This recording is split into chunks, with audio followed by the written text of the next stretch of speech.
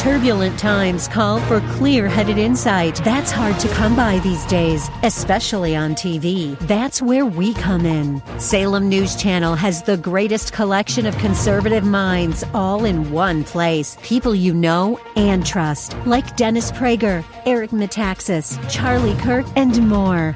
Unfiltered, unapologetic truth. Find what you're searching for at snc.tv and on Local Now, Channel 525. WTBN, Pinellas Park. Up next is Verse by Verse, sponsored by Verse Ministries.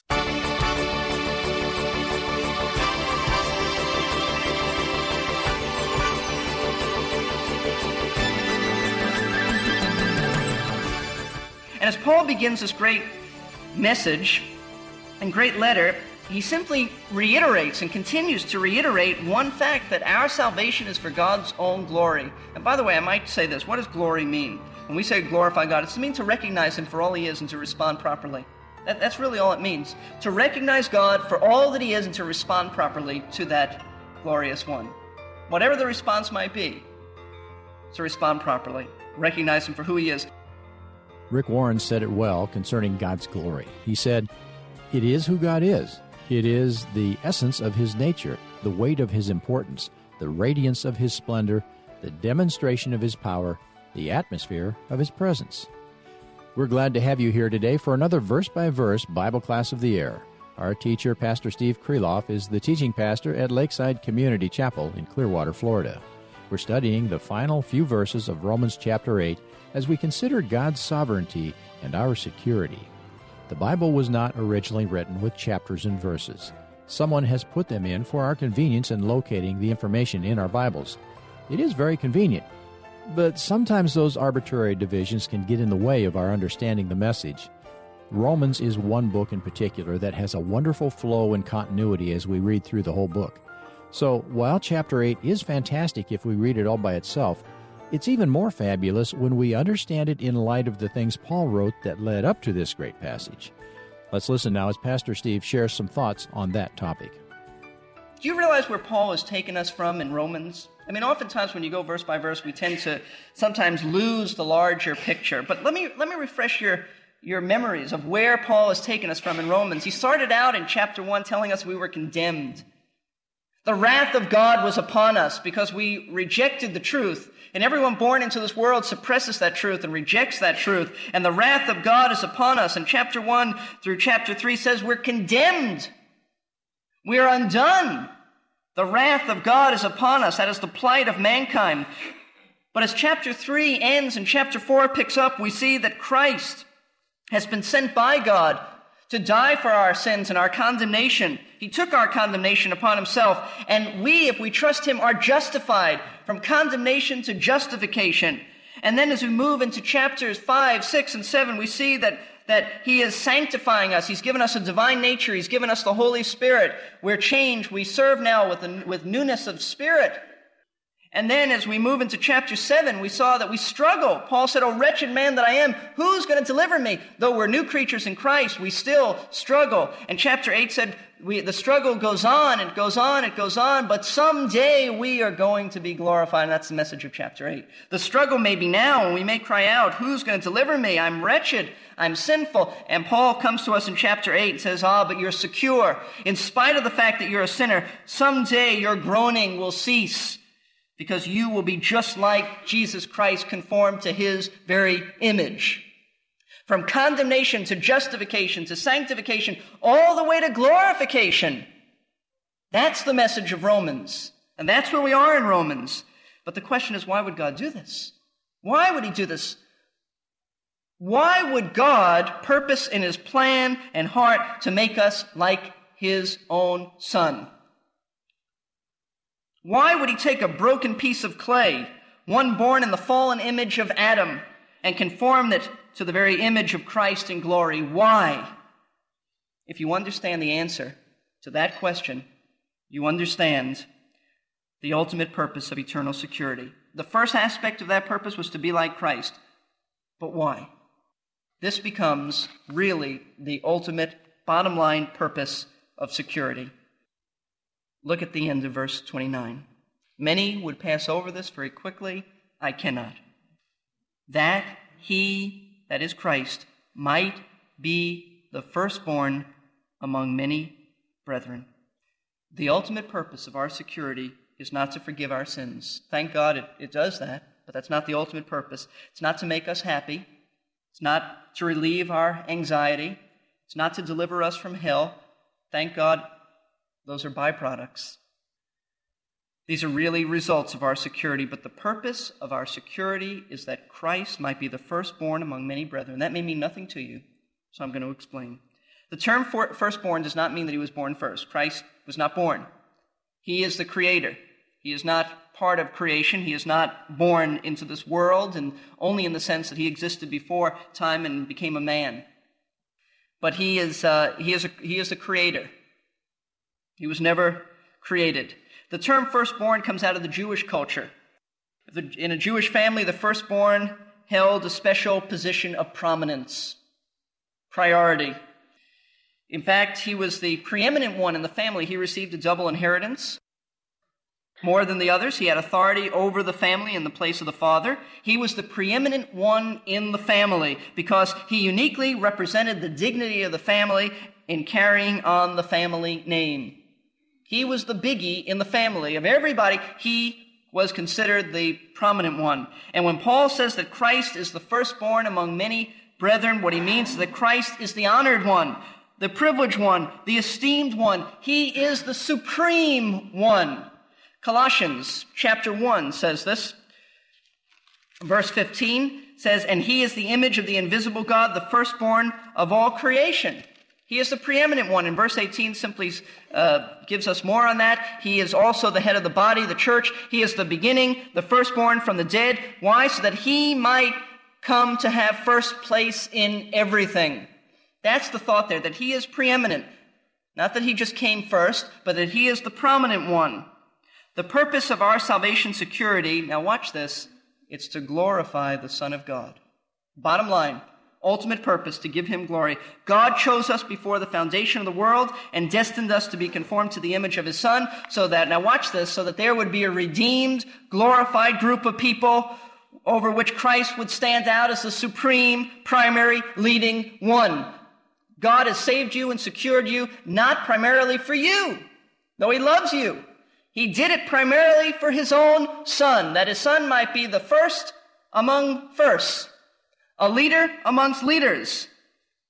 If God doesn't secure our salvation, then we can't be conformed to Christ's image. And if we can't be conformed to his image, then we can't give him glory as the one that stands supreme over redeemed, glorified humanity. Do you see that? That's the point. In other words, he's got to have brethren just like him in order to receive glory and honor from them.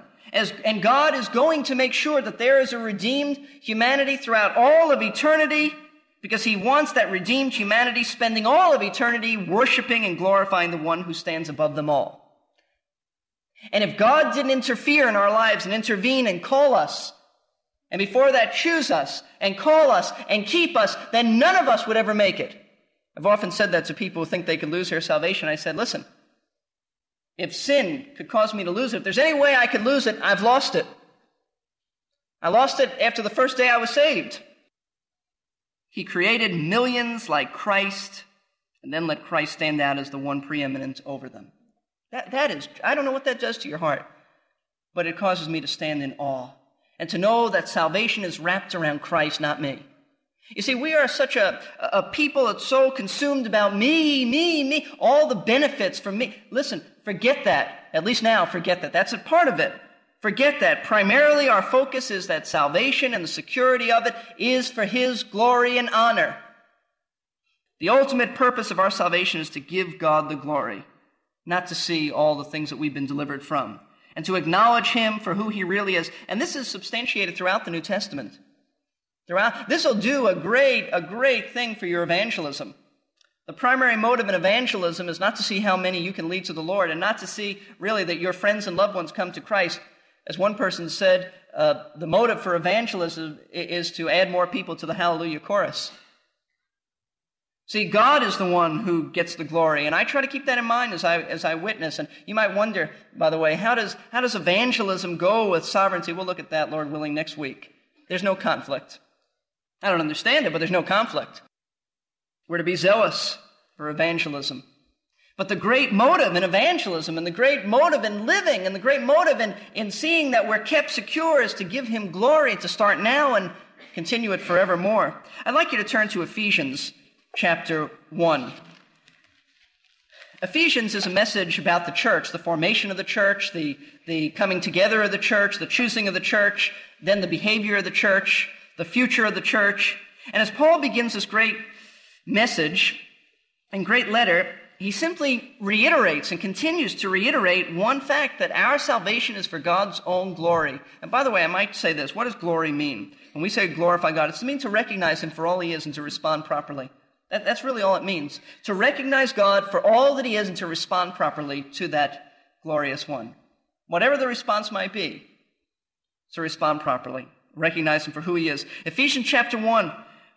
Verses 4 through 6, just as he chose us in him before the foundation of the world, that we should be holy and blameless before him in love. And see, some of the same thoughts we've been going over. He predestined us to adoption as sons through Jesus Christ to himself, according to the kind intention of his will. Why? Why did he do this?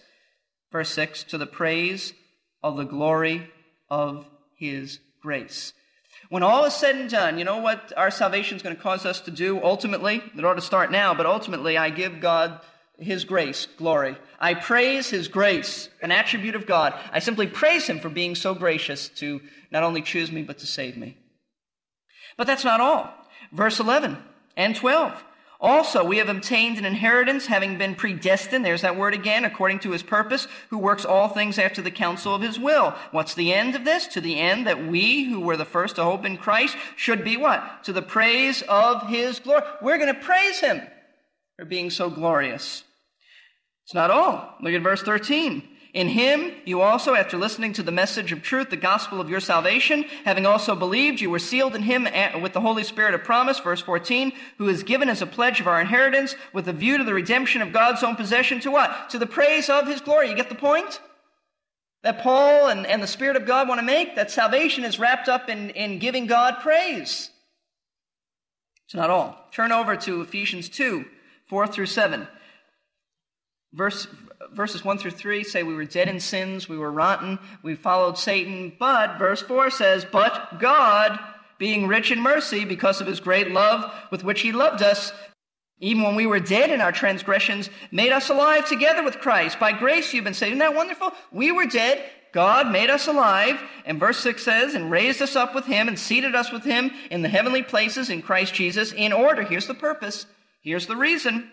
Why did God save you? Why did God give you life? Why did God positionally seat you with him? In order that in the ages to come, he might show the surpassing riches of his grace and kindness toward us in Christ Jesus.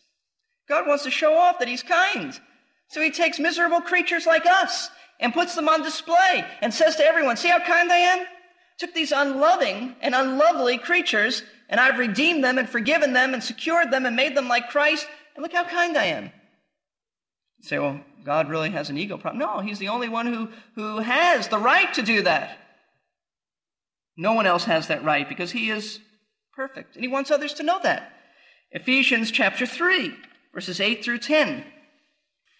Paul says, I'm a preacher. I've been called to preach about the mystery of Christ. And the mystery, by the way, is that Jew and Gentile are now in the body.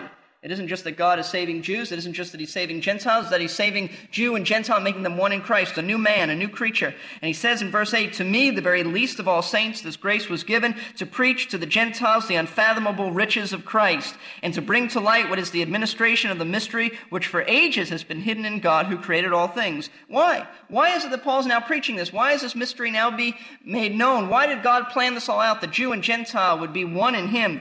Verse 10, in order that the manifold wisdom, and by the way, the word manifold means the infinite diversity and brilliance of God's wisdom, his great wisdom, might now be made known through the church to the rulers and authorities in heavenly places.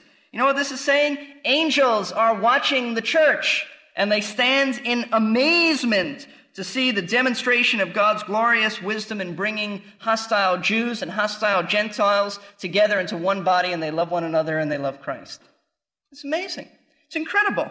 If If you understood the history of Jew and Gentile and how they hated each other, you would stand in awe just like the angels. Do you realize why our salvation must be secure? Why it has to be? Why there's no question about it? Because if it's not, then God doesn't receive the glory. I remember hearing the story about a dear Christian woman who was dying, and the minister came to speak to her at her bedside, and he said, suppose after all of this, and she said that she had trusted Christ and so forth, and he said, suppose after all of this you die, and you're not ushered into the presence of Christ. What then? And she said, oh, if that were to be the case, I would only lose my soul, but God would lose far more. He would lose his integrity. You see, God has far more to lose than you do in terms of the security of your salvation. You're only going to lose your soul, and you're not. I mean, I'm just saying that for illustration purposes. That's all you can lose. But God has far more to lose. His name, which is even above everything else. His name, his reputation, his glory. It would be a reflection upon the very grace and kindness of God. Salvation, security is so that God would be magnified and would be showed off. Our security shows the wisdom of God. It shows the kindness of God. It shows the grace of God. Salvation is ultimately for Christ's sake, not ours.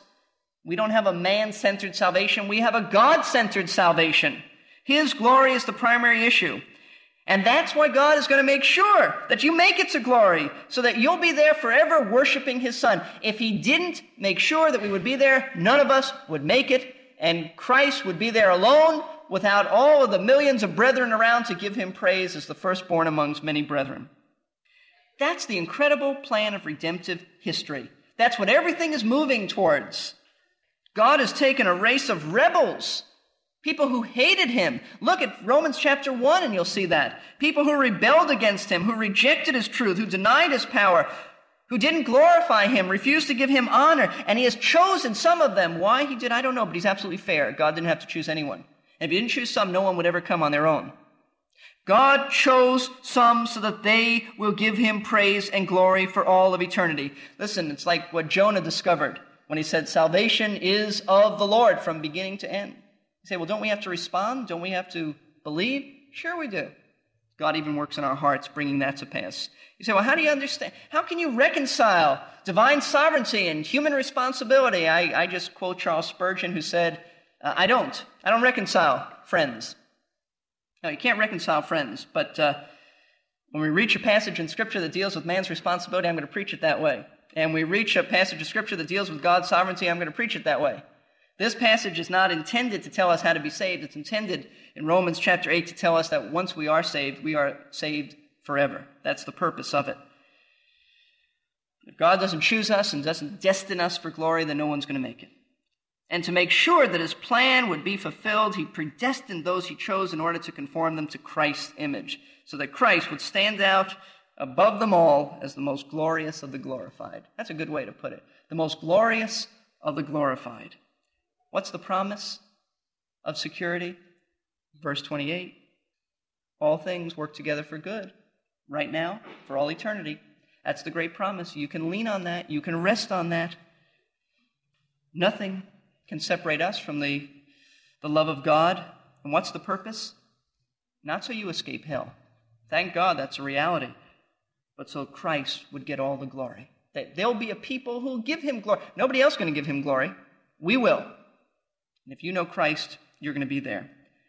You say, Steve, these are heavy things. How can you know if you're chosen? How can you know if you're chosen and predestined to salvation? It's a good question. But there's a rather simple answer. We turn to John 6:37.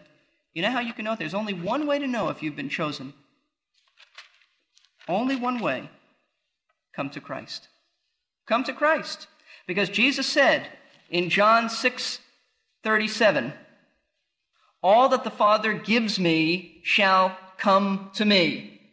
If the Father chose you, destined you for glory, you are going to come to Christ. And the one who comes to me, Jesus said, I'll certainly not cast out. There it is. In fact, that's everything I said this morning. So why don't you just say that? All that the Father gives to me shall come to me. And Jesus said, and when you come to me, rest assured, you're here forever. Here forever. Some of you may know people who did make a profession, and you say, well, they're not following. They don't. Listen, profession and possession are two different things. It's very easy to walk an aisle, make a prayer of salvation, shake the pastor's hand, say the right words, go through the right motions, and yet never actually trust Christ for your salvation. But this promise is for those who do come and trust him and receive him as their Savior and believe that he died for their sins and put their trust and confidence in him and his death alone for salvation. To them, Jesus said, I'll never cast you out. Never. And you'll never leave me. You'll never want to leave me. That's the great security we have. Have you trusted him? Don't hide behind the doctrine of election and predestination. There are unbelievers who do that. Don't hide behind it. In fact, it's not even good to share it with unbelievers. But there may be some here who've heard this, and you say, God didn't choose me, I don't have to come. Listen, the only way to know if he's chosen you is to come to him, and come today. Don't delay, because tomorrow may be too late. Let's bow for prayer. If you've never trusted Christ, this is the best time to put your faith in him. The best time.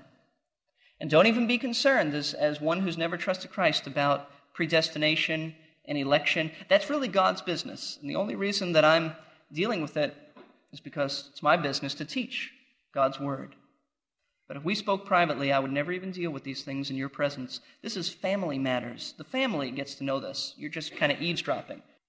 But come to Christ today. Your responsibility is to come. It doesn't mean come walk an aisle necessarily. It doesn't mean come to the front of the church, but it does mean come to the Savior. Would you invite him into your life, understanding that invitation is an invitation for him to rule over your life? An invitation that says, Lord, I trust you. You died for me. If you do that now, we invite you to come up after the service and speak to one of our counselors. Just see me or someone up here, and we'll direct you to a counselor who'll be able to open up the Word of God more fully to you. Dear Christian friends, I hope you're resting in the sovereignty of God. I hope you realize that your salvation is for his glory, not yours. Would you shift your man-centered thinking of salvation over to be God-centered, so that you see that all that we're studying about in security is not just to make you feel good, though we're glad that it does that, but it's really to give God glory. Start now, and it'll continue forever. Father, we're appreciative that the Word of God deals with these issues. We don't always understand them fully, but we appreciate it. We stand in awe of you.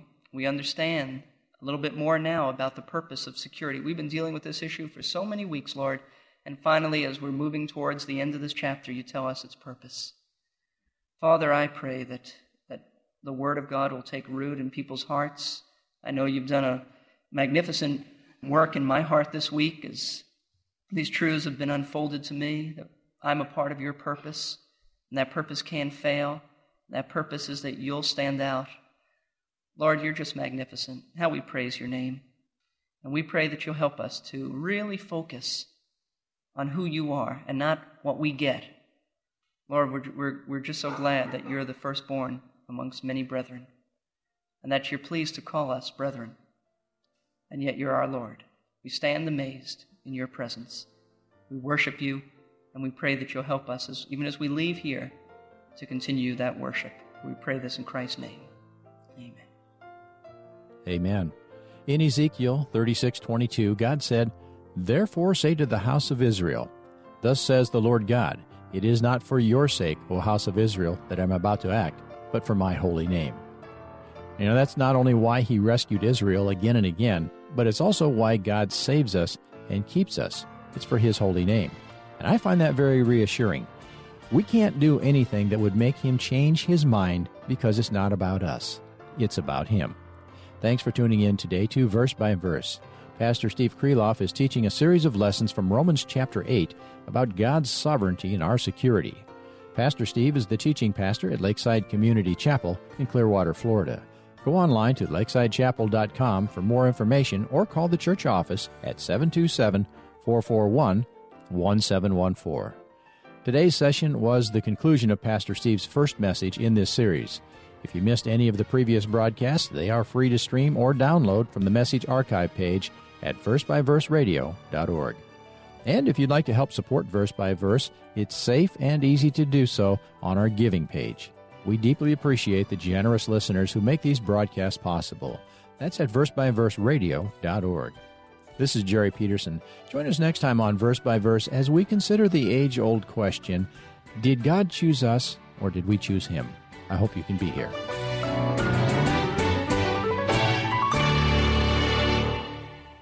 You've been listening to Verse by Verse, sponsored by Verse Ministries. This program was pre-recorded. To learn more, including how to donate to this ministry, visit versebyverseradio.org. That's Verse by... We're here to give you strength between...